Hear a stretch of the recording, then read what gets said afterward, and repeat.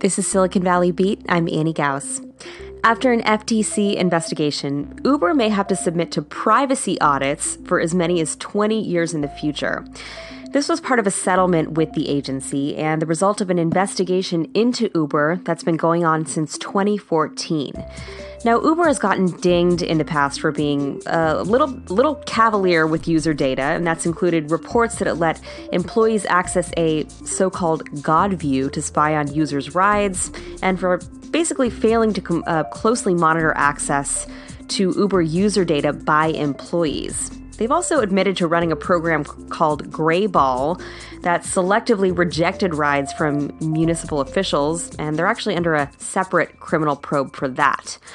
So Uber won't have any financial penalties as part of this particular settlement with the FTC, but they will have to comply with privacy checks that monitor how they deal with user and driver data within the company and outside of the company with third-party vendors or other providers.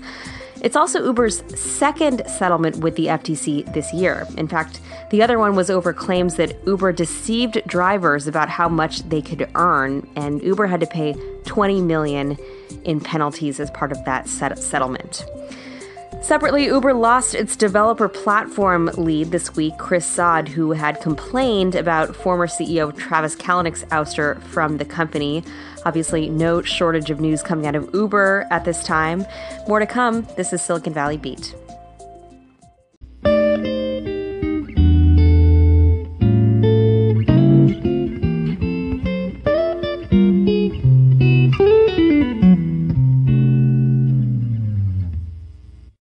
So, sexting has gotten people in trouble from time to time. Celebrities, politicians, athletes, etc. But now we have new research telling us just how common sexting really is. According to a study by Indiana University Kinsey Institute, 67% of respondents reported having sexted people. And what's interesting is that they did a similar study in 2012 and found that only 21% said that they had sexted at that time. This time, they used responses from over 140,000 participants from almost 200 different countries, and they found that the majority still send sexy texts via SMS or MMS, but Snapchat is on the rise for racy stuff. No big surprise there, given that it's ephemeral in nature. Additionally, 30% of respondents said that they used dating apps, either to sext or to meet people for romantic partnerships. And there are a bunch more insights from the full report. I'll leave it in the segment link below if you're interested. Thanks for listening. This is Annie Gauss.